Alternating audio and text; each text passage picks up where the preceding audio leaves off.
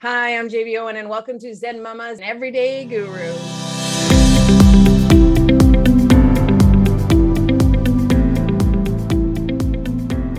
Hey everyone, welcome back to the podcast. I'm so excited, ecstatic really today to have my guest on, JB Owens, to Zen Mom and Everyday Gurus. And thank you all for being here, for coming back, for showing up.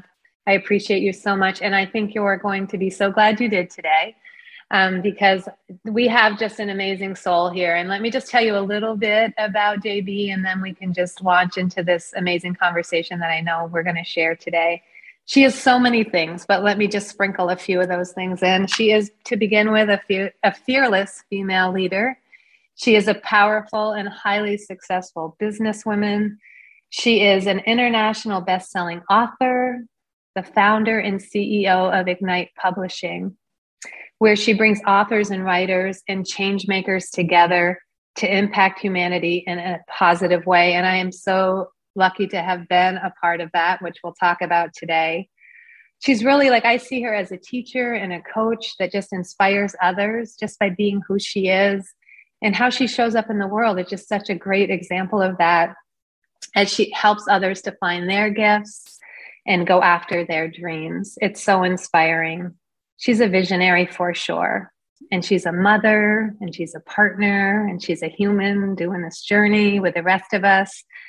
And what I see also is someone that pushes her edges and moves into the discomfort and finds her resilience and her light, and it just gets brighter. And then she just shines it on the path for others. It's been truly moving to have her in my life for the last 4 or 5 months as I've been on the Ignite journey, and to just see how she is really just showing us a way that we have an option to be as we move through the world. So JB, welcome. Thank you so much for a beautiful, beautiful intro. And I just want to shine back on you, the incredible work that you're doing, showing up for everybody, and birds of a feather flock together. So Thank you so much for being you. Oh, thanks, JB. And so we have so many things. As I mentioned briefly, and everyone that follows my podcast knows I've been on this writing journey through Ignite, who has validated that I am a writer and I have a story worthy of writing and sharing, and just to be able to find my way through that with this beautiful group of women being led by you in this process that you've developed, that just it's so easy to walk through there and just make it happen. And it happens like pow. And so thank you a million times over for that. And what I'd really love to share is anything that wherever this conversation goes, I always say is where it was meant to go. Absolutely. Yeah. But maybe we'll begin with we've talked a little bit about your journey, and wherever you'd like to sort of start to say how you got to be where you are today, backtracking a little bit into where this journey began for you. Well, thank you so much for allowing me to share. Like everyone, I think it starts when you're a kid. You have this idea of what you want. I always saw my life making people not laugh, but making people feel good. I wouldn't say laugh because I didn't feel like a comedian, but I always wanted people to feel good. I always wanted people to feel cherished. And maybe it's from the feeling of lack of feeling cherished as a kid myself, or not feeling seen and heard. I was a very unique kid, very different, saw life through a very different lens, got in trouble in certain ways, but just was always pushing the boundaries, wanted to be different, eclectic, unique, wanted to look different, dress different, show up different. I remember in grade 4, I wanted to wear white gloves to school like the queen. And so I literally went to school wearing white gloves, and I wanted to do all my schoolwork with white gloves on. And the teacher told me I wasn't allowed. And I literally said, why not? Where does it say I'm not allowed? Show me where. Literally in grade 4, I'm show me where it says I'm not allowed to wear white gloves to school. And of course, my parents were called in, and blessings to my mom, because she said, why can't she wear white gloves to school if she wants to act like she's, whatever, it's a phase. And I remember my mom saying, everything is a phase. Kids go through phases. We all go through phases. Life is a phase. People are struggling. It's a phase. We're having a great, we're living a little bit on the edge. It's just a phase. We go through these beautiful phases in our life, and we get to explore who we are. Yeah. Well, that's beautiful that you had a mother that held space for that, you know? Numerous Yeah. times, all kinds of phases, purple hair, blue lipstick, army boots to school. I remember wearing handcuffs clipped to my boots, and the teacher said I wasn't allowed to bring handcuffs to school. And again, my mom was in the office saying, okay, why? And what is the reason? And let's Mm-hmm. understand this. And if she never takes them off of her boots, and they're just, like, so it was an interesting dynamic to watch her give me the space to be unique and different. But at the same Yeah. time, I always felt like I didn't fit in. I always felt like I was just out there Mm. somewhere else. And that led me to do lots of different things. I studied fashion design. I moved to Vancouver. I then moved to Toronto. I lived in the big city. I worked with designers. I ended up going to Asia, just, getting off the plane, starting to find manufacturers. I've always been an adventurer, started traveling at a really young age, and just Yeah. never took no for an answer. Wow. Yeah. So I can see you've always pushed your edges a little bit of just like feeling your way as a human through this world and how to be in it, right? And how to find a sense of yourself within that. Yeah, and fascinatingly enough, I had a very opposing father.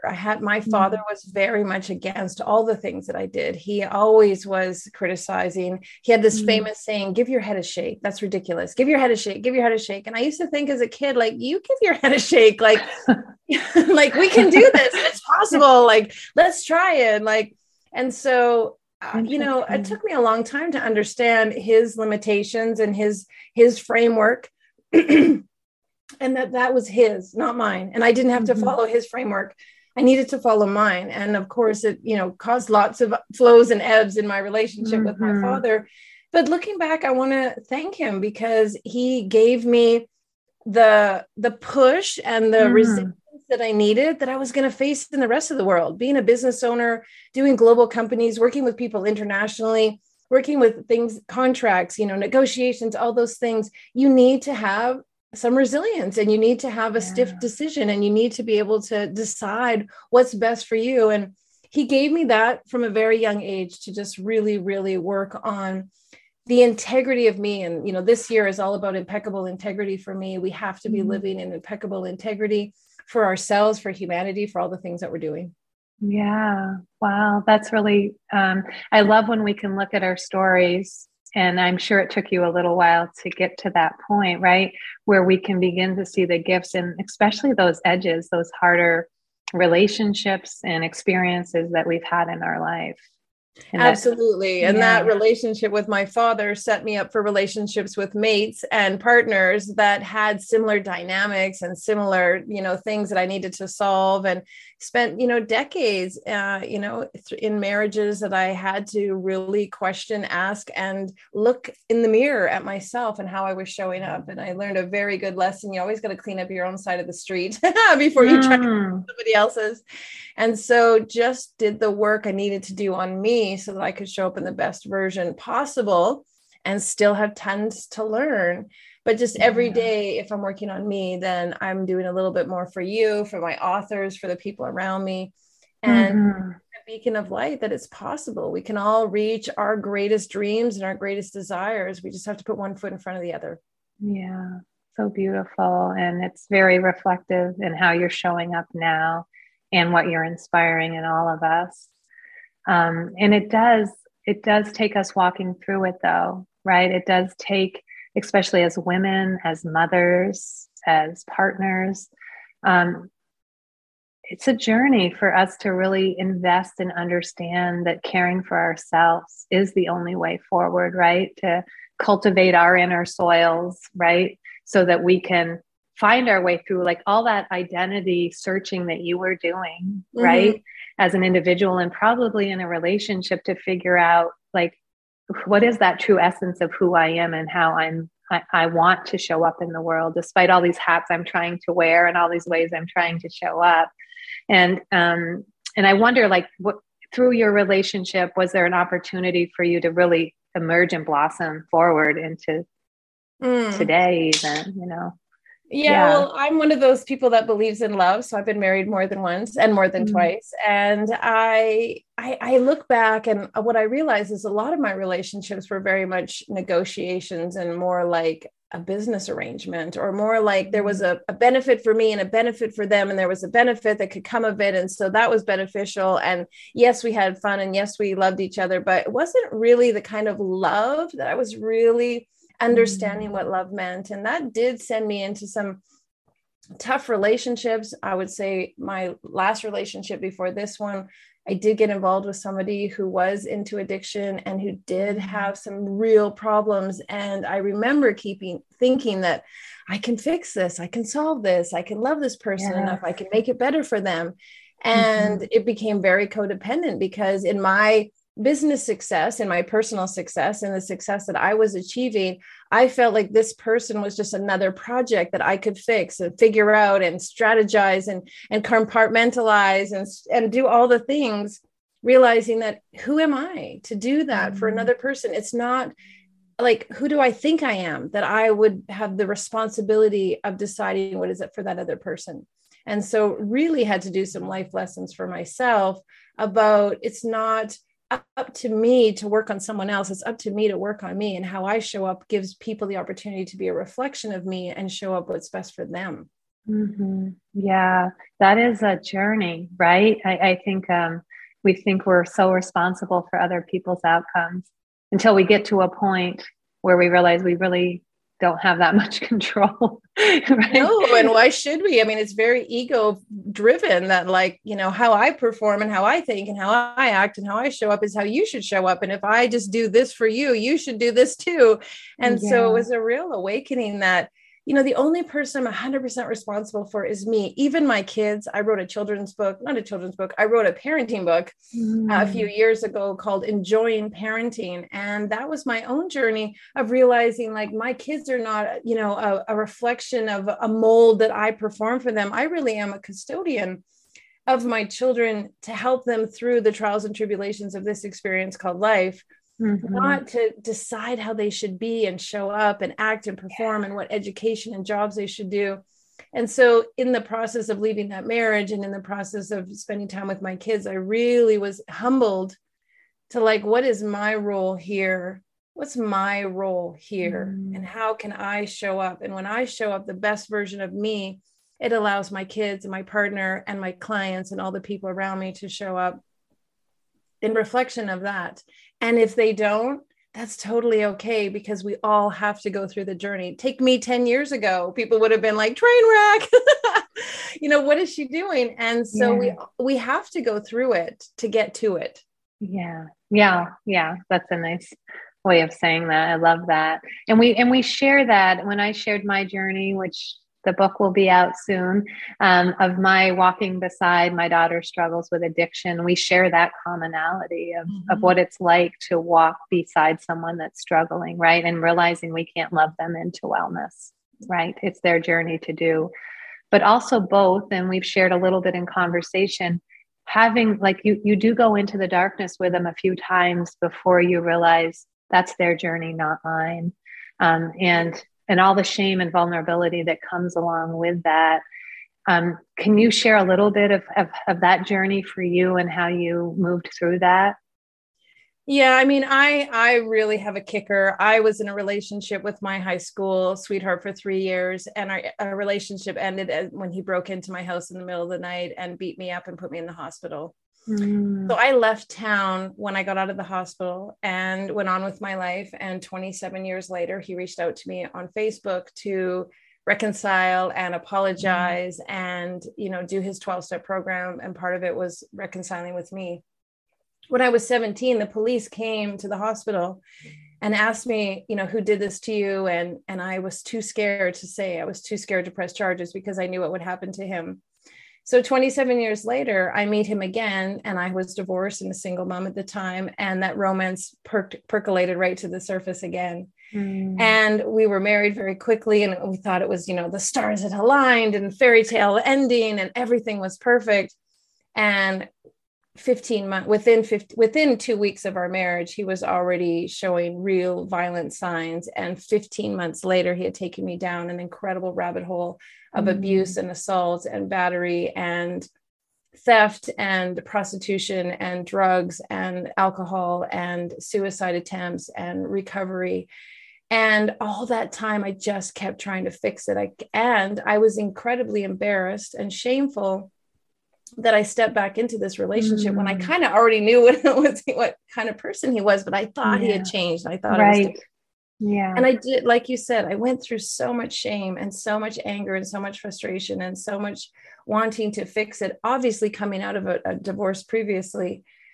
And I really had to fix myself. Like, I had to put the oxygen mask on me. I had to be my own life preserver and for my kids. And I'll say the one thing I learned the most by attending AA with him was, if you're not okay, nobody else is okay.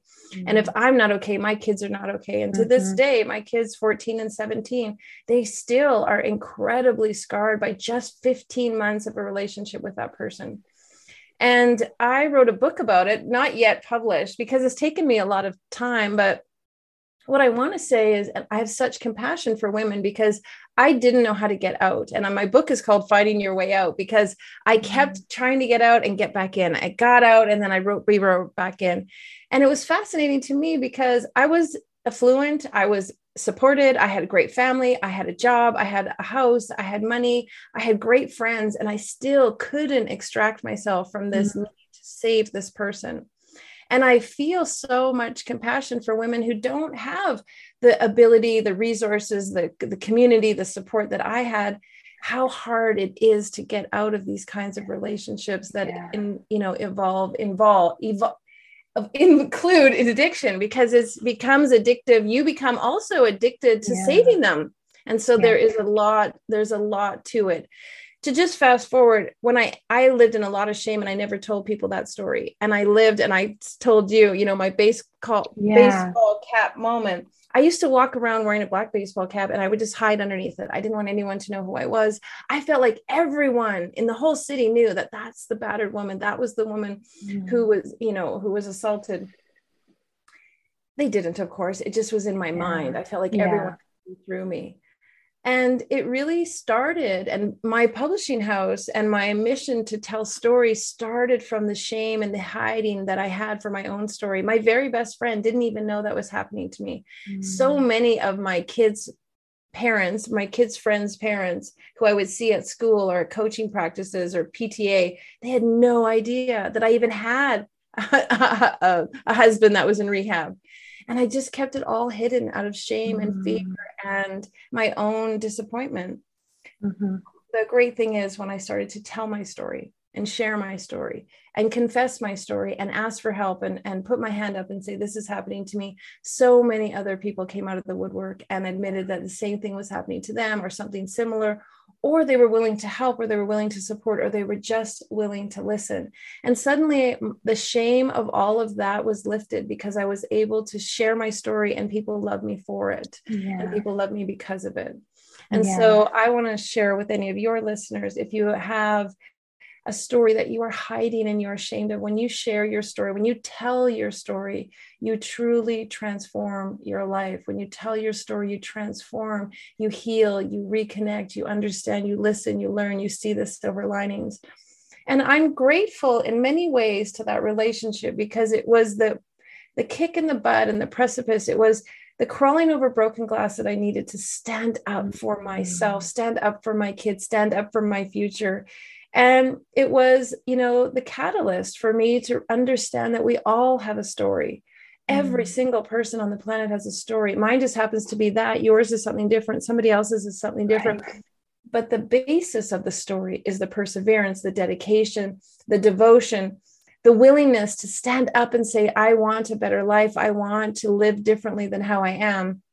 And that's the story that I think everybody needs to hear. And that's the story that pulls us all forward. Yeah, amazing. Thank you for just sharing that so openly, because it is amazing what people carry around, and even my daughter, for years that we were unaware, right?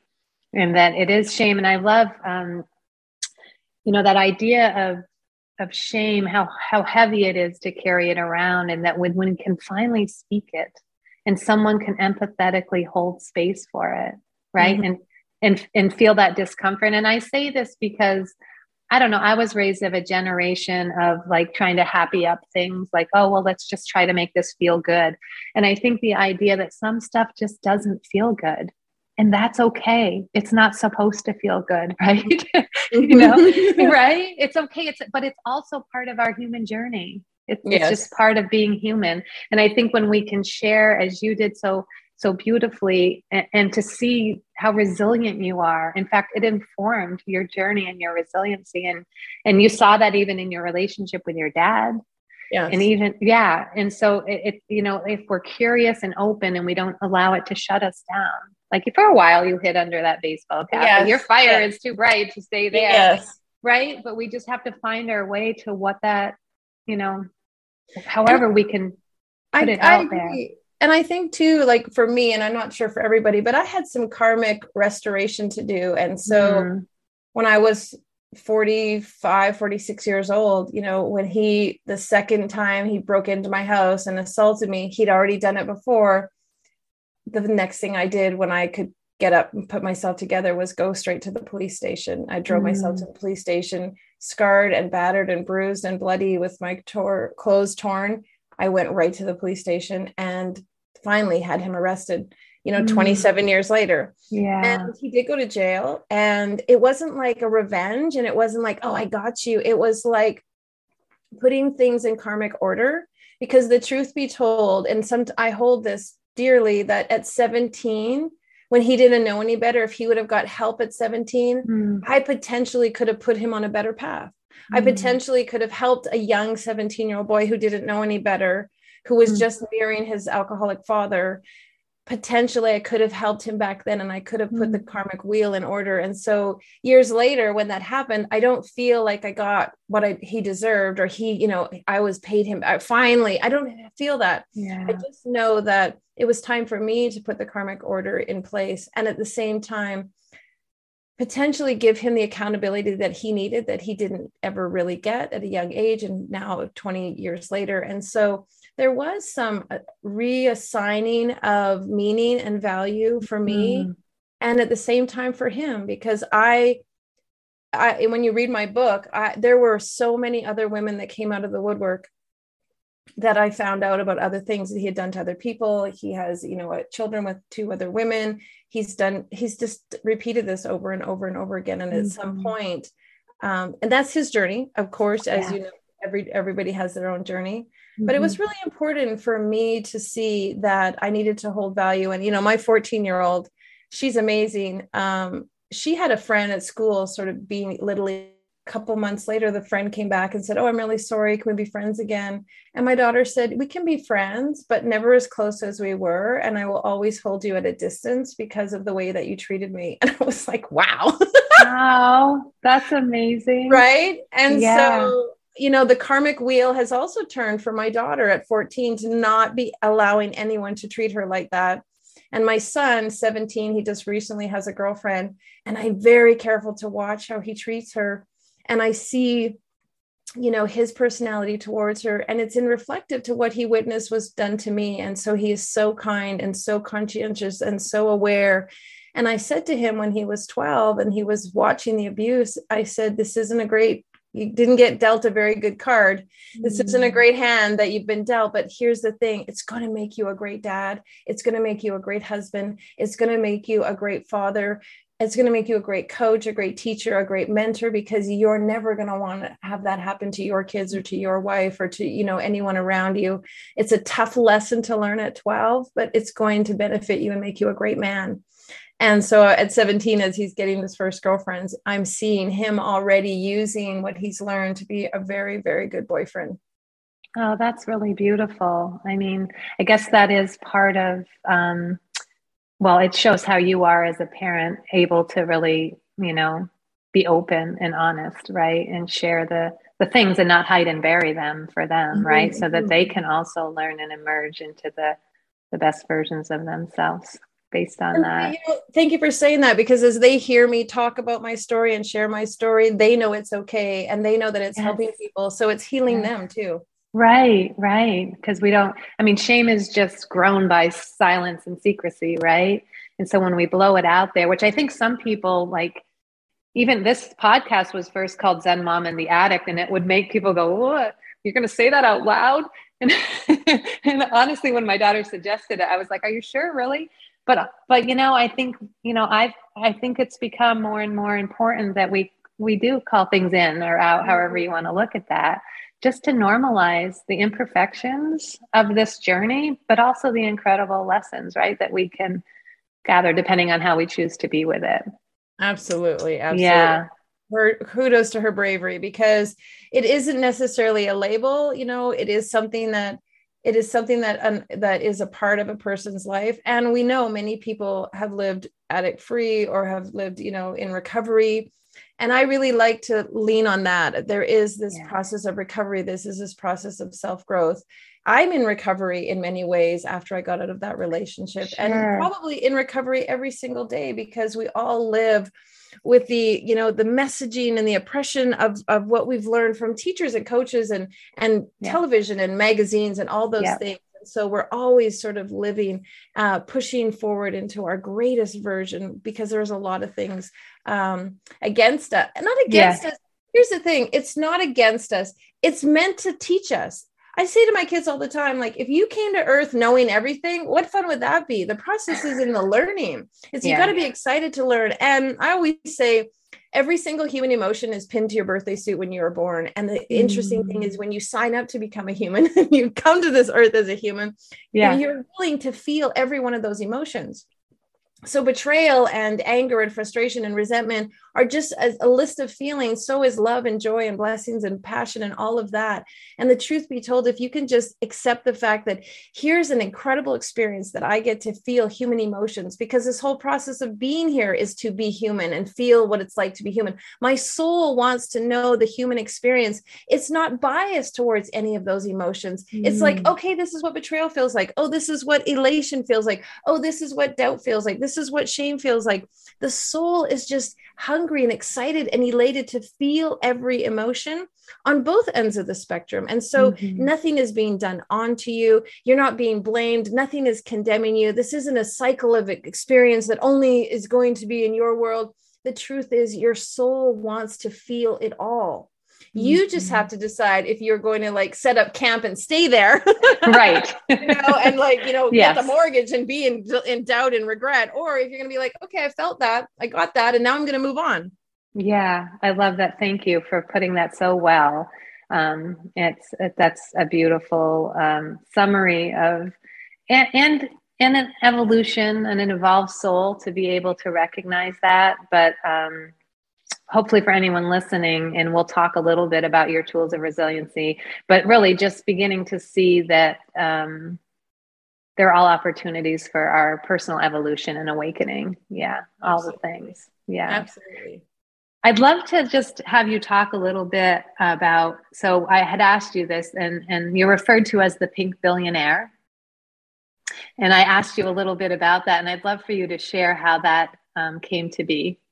Yeah, absolutely. Well, they call me the pink billionaire. Actually, I was just in Vegas and Salt Lake City this past week, and there's the billionaire, the pink billionaire, and the pink billionaire. And of course, it's a persona. It is a part of an evolution of me. But what's happened for me is I wanted, we all want wealth. We all want money. We want millions. We want billions. And as I unpack that, because I'm a very strategic person, what I realize is that billionaire status, that billionaire, it's not 100% about the dollars. Yes, to be a billionaire, you need those zeros at the end of your bank account. But if we were to expand that a little bit, there's this billionaire consciousness. You have to have an awareness. You have to have an understanding, a belief system that goes beyond you. Just think about it. To become a billionaire, you've got to be thinking billion people. You've got to be thinking in the zones of countries and nations. You've got to be thinking long term. You've got to be thinking about generational wealth. And a lot of people want the $1 billion, but they want it for themselves. I want $1 billion so I can buy the Lamborghini, and I want $1 billion so I can do this. The truth is, billionaire, that level of billionaire really awakens something in somebody's heart that goes far beyond just themselves, far beyond their family, far beyond even their own life. And so I really wanted to awaken people to what does it mean to be a billionaire. So I had to call myself the pink billionaire so that I could have this conversation with people to say, why do you want to be a billionaire? How are you going to impact a billion people? And we love and hug and touch and laugh and have impact points, billions of them in our lifetime. My kids have made me smile a billion times, I'm sure, since they were a baby. And so we have this ability to be billionaires, because if we think about it, we can impact a billion lives with memories, with hugs, with smiles. Of course, I added pink to it because for many years I've been an entrepreneur in the man's world, in this masculine energy. And I tried for a long time. I used to wear a suit and a tie and carry a briefcase and be very, very, very masculine and think that I had to act masculine. And at the same time, aspire for that corner office and that tough grind and that, that fear that all your employees had. Not me, not at all, not the feminine energy. And when I truly embraced how feminine I was and how I care about my team, I care about my customers, I want collaborations. We laugh, we giggle, maybe we even cry a little bit. That's the way we are as women, but we can be powerful in that also. So I talk about fierce and fabulous and feminine. And so Pink Billionaire was really born to show women that they can make that billion impact, and they can be a woman, and they can be a woman in business. And so I love during COVID, because a lot of people said, you should stop calling yourself the Pink Billionaire. You shouldn't be the Pink Billionaire. People are struggling. They can't even pay their electrical bills. Like, don't call yourself the Pink Billionaire. My PR team was like, you shouldn't be the Pink Billionaire. And so I kind of thought, I better not. I listened to them. Again, listening to somebody else instead of listening to self. The interesting thing was, when I wasn't being the Pink Billionaire, I wasn't working as hard. I wasn't trying as hard. The Pink Billionaire actually makes me show up. It makes me work harder. It makes me give more. It makes me get up earlier. It makes me realize that even though I have a sore throat, I'm still showing up, because that Pink Billionaire idea of who I want to become, you've got to be it to become it. Think of Madonna, think of Lady Gaga, think of Ice-T, think of popcorn, think of all the people who showed up already that before they even became that. And that's the message of the Pink Billionaire. You've got to be it to become it. You don't just Madonna didn't call herself Madonna when she became Madonna. She showed up in that little bar, in those little dirty small towns, in those little, 5-seater, taverns, whatever her story is. She showed up, Madonna, the day she decided she was going to be that, because she saw the vision. She saw where she was headed. And so for your listeners, wherever it is you want to get to, look at Muhammad Ali. He was already the greatest in the world before he ever was in the ring. So you have to be it to become it. You've got to say you're going to do it. And when people say, well, I don't want to declare anything because what if I don't get there? If I know that I can impact people, if my goal is to ignite 1 billion people with 1 billion lives, my goal is to have 7 billion Ignite moments shared. If that's my goal and I get halfway there, or a third or 2/3, that's success. That's an absolute success. If I just help 100 people or 1,000 people or 10,000 people or 997,000 people and I don't quite make 1 billion, am I a failure? No way. Totally a success. And so I just want people to strive and reach and put that bar up and be who they want to become, because they can get there if they decide to declare it. Oh, I love that. So inspiring. And it also turns on its head this fear that people have to set a goal in fear that they might not reach it. And you're almost saying, set a ridiculously high goal, right? Yeah. And then as if it's happening now, right? Claim it. Yeah. Claim and it. Then be it every day. Be it every day. Yeah. And people say to me, like, you're not a billionaire. And I always say, not yet. And anything is possible. And God only knows. If God gets to decide if I'm going to be a billionaire with the zeros, but I already feel like a billionaire. I feel like a billionaire because when I think about the billionaire consciousness, is, and I'm writing a book about it, is all about the freedom, the ability, the willingness, the impact, the things that you can do when you want to become a billionaire, because you want to fly a spaceship to Mars. You want to be a billionaire because you want to touch 1 million lives in 24 hours with the packages at their front door. So you have an idea and a system and something you want to create because you want to impact people in a positive way.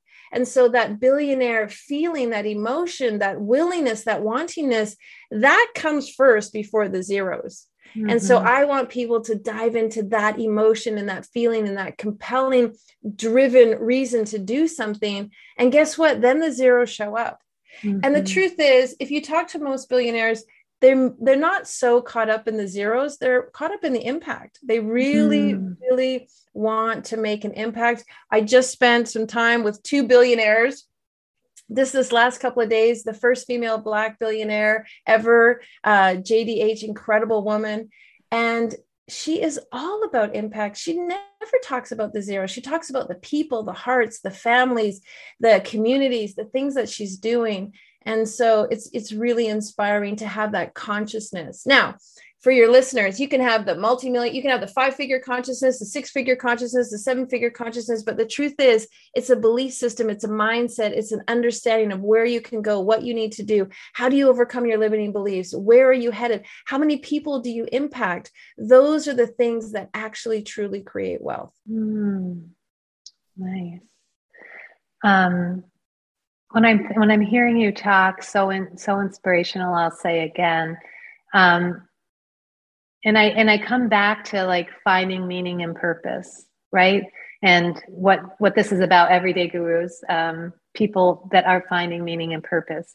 And would you say, and clearly you are, and you've shared your story of struggle that like really just has encouraged you to push your edges more and more.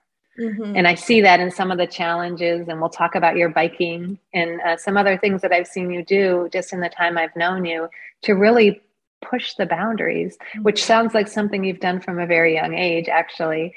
But there's also this inner guide and this inner knowing, right, that you tap into, and all this energy you put out. Is there a way or a practice that you come inside to hear that guidance? Because you can impact in a lot of ways, but you've become really clear on how you want to impact. And is that... Yeah, sorry to cut you off. I mean, I immediately think of Sunday school. I immediately think of a very young age. I remember hearing 6 years old, God wants you to have everything. I remember sitting in Sunday school and she said, God wants you to have everything. All you have to do is knock and the door will be open. Ask and you shall receive. There is a room full of presents. God has a room full of presents wrapped up for you. One of my authors talked about this. God wants you to have everything. I remember that so distinctly at 6 years old. And that faith has pulled me forward. God wants me to have everything. Now, does that mean God wants me to have a Lamborghini? I don't know. But the thing is, I'm going to do the work to get there. And God is absolutely going to guide me there. And so spirit, universe, God, all the guys, all the energies, universal power, higher, creator, all of those things are working in my favor. I believe that so strongly. The fact that something is against me or something is pulling me back or something wants me to fail, it's just not in my consciousness. I believe that God wants me to have everything. Now, do I have to work for it? Absolutely. Do I have to show up for it? 100%. Do I have to pull my socks up and be a better person? Absolutely. Do I have to trip and fall and get the mud off? 100%. Do I have to learn how to be the person that's going to have that? Yes. Do I have to be humble? Do I have to be introspective? Yes. So it's not that God wants me to have everything and I just get to sit back on my lawn chair and wait for it to show up. God wants me to have everything, but I need to do the work to get there. I need to, a lot of our authors, as you've been sharing, a lot of times authors are like, well, can someone just write my story for me? And I'm like, no, you have to write your story. You have to do the work. You have to dig down. You have to find all the little crevices and nuances, because when you do, you are so empowered. And that goes for business, that goes for relationships, that goes for parenting. You have to put in the work. If you want a great relationship with your kids, you've got to put in the work. God will give you everything, but you've got to put in the work. You've got to put in the effort. Does that mean you need to read books, go to classes, go to coaching, go to training, get counseling? Yes. Want a great relationship? Does that mean you have to show up? Do you have to work hard? Do you have to have a great body? Do you have to be healthy? Do you have to fix your finances? Yes. God wants you to have everything. But to have that everything, you have to be willing. You have to want it. You have to have the desire. And so I just learned that at a really young age, that God wants me to have everything. I still have to do the work, and the work has to be mine. And the only way I'm going to reap the benefits of it is if I do the work. And I think that's one of the things that's really happening in our society is a lot of people are just saying, let me press a button and it'll show up. Let me hire a VA and it'll just get done for me. Let me just go online and create an app and it'll all work out. It just doesn't work that way. Life is not, and I was just in Vegas. It is not a, one of those, put your things in the slot machine. a Yeah. lottery. It's not that. Yeah. That is not life. That's a very fictitious idea. You need to nurture it like a seed. You need to plant it and love it and care for it and give it all the sun and nutrients that it needs for it to grow. Mm-hmm. And we each and every one of us has to do that for ourselves. We have to turn the mirror on ourselves. How can we grow ourselves? And because you are born perfect, you are born amazing, you are born magnificent. There is no one like you. Your story, your experiences, what you do, everything you've learned, that's all just fabulous training ground for the magnificence that you're going to become. There's no comparison to anyone else. We all have, there is enough for all of us. There is so much wealth out there. We could all be billionaires 10 times over. So this mindset is just something that was never taught to us. It wasn't, we weren't conditioned to think that way. We were conditioned to think you have to save, you have to scrimp, you have to compete, you have to push people aside because there's only room for one. That's not the truth. That is not the truth. That's not the consciousness that I believe wealth creates. Yeah. Wealth being so many things, right? Exactly. The richness of life and relationship and how the way we really light the path for each other. Yeah. And the Pink Billionaire talks about currencies of success. Women especially have a very different currency of success. We like collaboration. We like humanitarian. We like working together. Our currency of success is very different than what is in the masculine energy. And that's totally okay. My son was saying something to me. He's like, oh, I met this, my coach, he's not very much of an alpha male. And I said, son, if the whole world was filled with alpha males, they'd end up eating themselves. Like, it's just not possible. You have to have alpha males, and you have to have beta males, and you have to have feminine males. You have to have the whole gamut just to get to have turtles and giraffes and lions. It can't be all the same, because that's how life is designed, to be symbiotic. And we can't all be the same. And our success can't all look the same. And our journey should not be all the same. If I could share one thing with your viewers, never compare yourself to anyone else, because their journey is designed to be different than your journey. And your journey is designed to be exactly what you need. Which is the power of the work that you do to bring people together to tell their stories.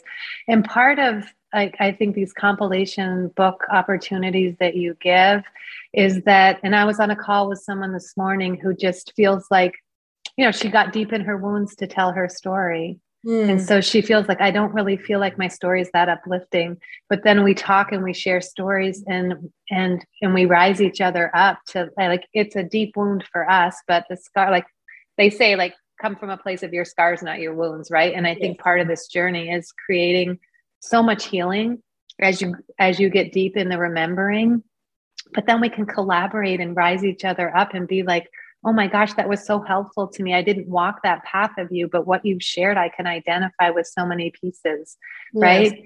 Because we all think we're a little more wounded or a little more broken than everyone else. And this idea of being able to write and share and sort of land our plane and give it some of that fertile ground to land on, and then hold each other in a space. Again, all the things that you've described, yourself moving through in your journey, your vulnerability, your shame, your immersion, your discovery of what's truly important. You give that opportunity through this Ignite experience for those of us that are have the opportunity to come on board and do that. I mean, it's such a beautiful gift that you are giving out. And thank you so much. Well, I want to debut something on your show. Our book showed up, and look, I have a copy of it. So beautiful. It is so, so gorgeous. Here are all of our amazing authors. We have we have a detachable bookmark, and we love showcasing our authors and showing up their beautiful amazingness. And so I just want to say thank you to you and to all the people who write their stories. Stories for me are the common denominator amongst us all.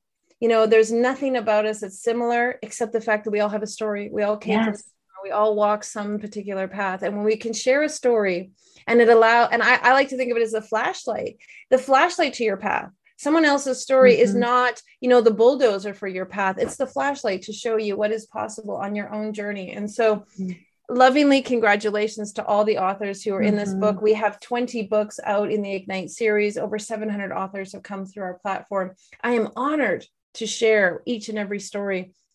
and help people curate. Because the neat thing about Ignite is we all have these Ignite impact moments that define us. Particularly, like for me, when I was a kid, something happened to me, my dad said something to me, and it set me on a trajectory of acting and living my life in a certain way.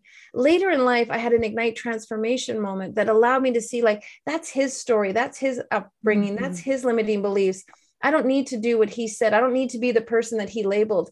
And that transformational moment later in life allowed me to look at the impact moment from a new perspective and assign a new meaning to it. Many of us have things that happen to us and we feel like, well, I'm bad, or I'm not enough, or I'm not loved, or I'm not cared for. They were trying to hurt me, or they didn't want me to succeed. We attach some meaning to it, often at a young age, because we just don't know better.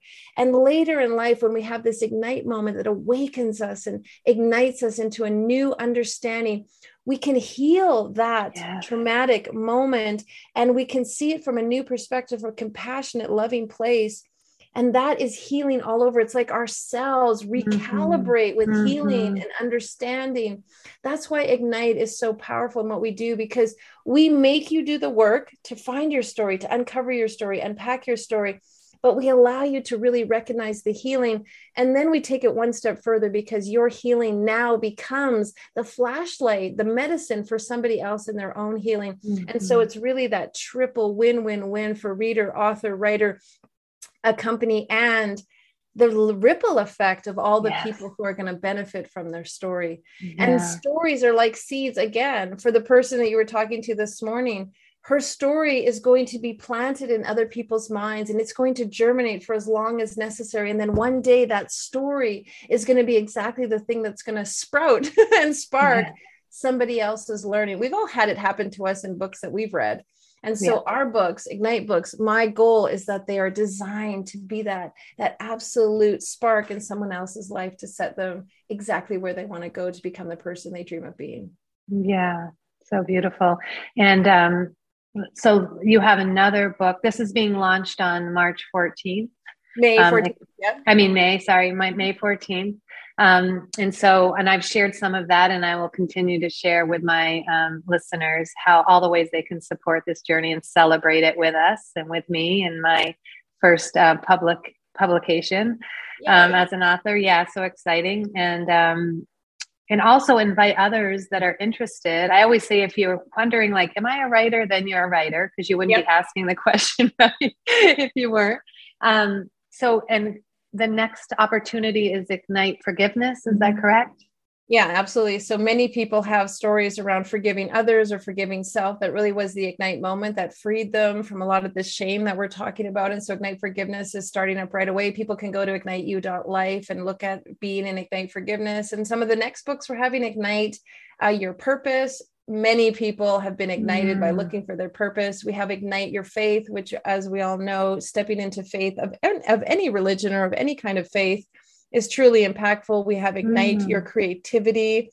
Many artists and people who are stepping into their creativity, they've had an Ignite moment to leave that corporate job and become an artist, or to just go against the grain and really seep into their creativity. We also have Ignite Your Courage, which we know many people have shown incredible courage. And so all of those books are opportunities for people to share their story. And I just want to say, being in a compilation book is truly an incredible experience. You get to surround yourself with other people. 35 other authors come in, and you show up and you don't know what their last name is. And you don't know what they do for a living. You don't really care how much money they make, because you immediately know their Ignite moment. They're vulnerable, authentic, meaningful moment in their life, and that creates friendships and camaraderie and community like no other. Our community is fantastic. I'm so proud of our community. I think it's the best thing about Ignite. But then, of course, we walk you through the incremental process. We get you to the finish line. We help you with your story, your editing, your writing, your marketing. We do all of it for you. Of course, we give you 50 copies of the book, and we just make it a beautiful process. And it's a real honor for me to spend time with every single author, helping them craft their story. It's so empowering. And that's why they call us the leaders of empowerment publishing. Yeah. And truly, having just walked through it, It's just like one gate opens and the next one opens, and what seems overwhelming becomes so possible. And Mm. then you write your chapter, but then then I now am experiencing what happens next. How Right. the book comes together and how the launch works. So anyone that's like, even if you want to write your solo book, I really think this for me has been exactly the right place to start. For sure. Absolutely. We kind of break the glass ceiling for you. So you get all of that experience and understanding and awareness. We really pull back the curtain and show you what publishing is all about so that you, as the Mm-hmm. author, benefit. I published my first book in 2003 and was, received, 1/10 of what I should have for my book because my publisher got everything. And what I realized, okay, I'm not going to do that again. And I want the process to be beautiful and empowering, and I want you to succeed.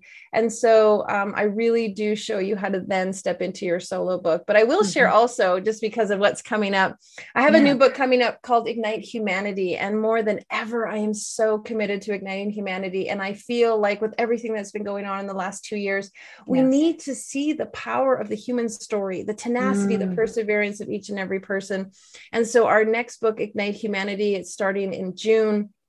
And it's going to be tethered with a movie that we're doing. We're doing a documentary of igniting humanity and showing these incredible stories of people around the globe and the things that they've done, their ignite moments.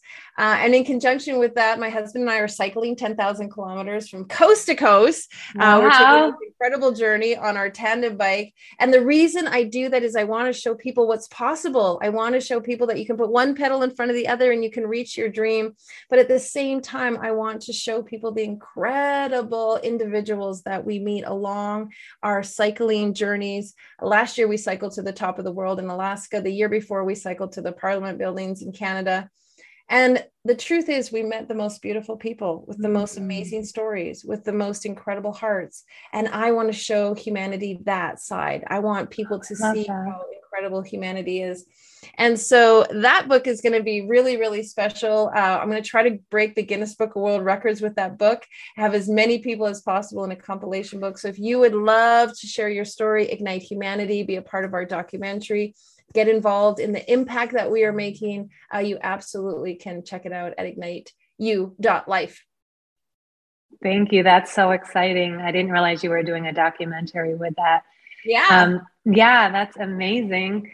And also, isn't there a challenge that other people can participate in as you're biking? Can you Yeah, talk about that a little bit? absolutely. We have this incredible app that is 10,000 kilometers, and you can use your Fitbit or your Garmin, or just go in and manually log in your miles, and you can come along the journey with us. You have a little pointer system that will show where you are on our 10,000K ride.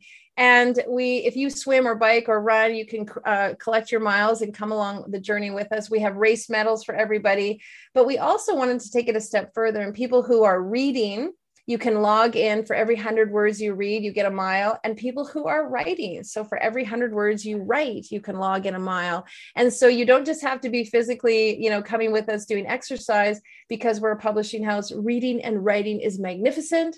And you can track your kilometers with us through your own reading and writing. I love that. So amazing. Well, you continue to inspire me and so many others, JB. And I just appreciate you taking the time to come on the podcast, and share everything. Is there anything else you'd like to share before? You've shared so much, but is there any other little parting nugget you might want to share? Yeah, let me give your listeners a tool. So every morning when I wake up, before I even open my eyes, I ask myself, what's going to make me happy today? And I really listen to my soul, and I really listen to my spirit, and I really listen to the very first thing that comes to me. Now, I don't necessarily go for it made me happy if I went to Paris today, or it made me happy if I woke up and there was a bag of money on the front door. It's not that kind of thing. It's what's going to make me happy today. And sometimes it's just spending a little bit of extra time with my daughter at bedtime, or going to my son's basketball game, or having a really nice dinner with my husband. Those little things that my body tells me is going to make me happy today, when I wake up, I make sure that I do them. I literally commit to doing them. It's so important that you value yourself and value what makes you happy. Your body, your soul is listening and watching you and how you treat yourself. And so when you say, it's going to make me happy today to go to yoga class, but then you fiddle around and procrastinate and blah, blah, blah, blah, blah, and end up not going, what you do is you're telling yourself that you're not important and you're not of value, and you not your word to yourself. You've got to be your word to yourself first before you can be your word to anyone else. Before businesses and collaborations and clients want to show up in your life, they will, when you have the energy and the commitment to being your word to yourself. So lie in bed, keep your eyes closed, don't touch the phone, don't do anything. Literally ask yourself, what's going to make me happy today? And listen. And then structure your day, organize yourself, get yourself on task so that you can do all the things you need to do and do what's going to make you happy. And get the muscle going and activated that every single day you're going to do something that makes you happy. Because why else are we doing what we do if we're not doing the things that make us happy? We can't be grinding. Our body is not designed to just be pushing it out and grinding it out and doing everything for everybody else. So it's a very good practice to get into what's going to make me happy today. You can have a little piece of paper beside your bed. You can write it down in case you forget it. You can wake up and decide this is what's going to make me happy today. And then commit to doing that. Commit to doing that so that your body and the people around you recognize how you treat yourself is how other people treat you. So if I'm going to wake up happy today and go to yoga class, and then I decide that, oh, I'm not going to go, guess what I show to my kids and my family and my spouse? That I don't value myself. And so next time I have a commitment, they're not going to take me seriously. They're not going to value me. They're going to treat me the same way I treat myself. So wake up tomorrow, ask yourself what's going to make you happy, and then go ahead and make sure you do that. And then ask your kids what's going to make them happy. I ask my kids every single day, and my husband, what's going to make you happy today? And they tell me all kinds of things. I want to do good on my test. I want to spend time with my friends after school. And so as a parent, I know how to help them. I know how to assist them. I know how to also maneuver things so that they get their goals. Most importantly, it gets them thinking about what's going to make that they can create their own happiness. An app, a phone, a friend, that's not what's going to make them happy. They're actually working their own self-soothing, self-containing, self-activating muscle that they can do what it takes to make them happy. And so they get their minds working like, it's going to make me happy today to go after school and play basketball with my friends. And so I'm like, okay, what do you need to do to make that happen? How's that going to do? They start creating the synapses to what's going to make them happy. And they realize that they have the power to make themselves happy. And that's a really important tool that we have to teach ourselves and teach our kids. That's beautiful. I think you've given a gift. I don't want to, it's a mic drop there. Thank you so much, darling. Thank you for being here, JB. So that wraps up another episode of Zen Mama and Everyday Gurus, of which you are one. And thank you so much for being here. I think our stories are powerful. They connect us and they make us stronger, right? Collectively, we can move forward and heal and find our way, find our North Star, and then maybe shine the light on the path for somebody else. Another way you can support this is to send me a rating, a comment. Those things help. If you know someone that might enjoy the podcast, please share. Additionally, my website is marystreeter.co. You can find some other things over there. So thanks again for being here. Have the best day. Find something to celebrate. And don't forget the power of the plants.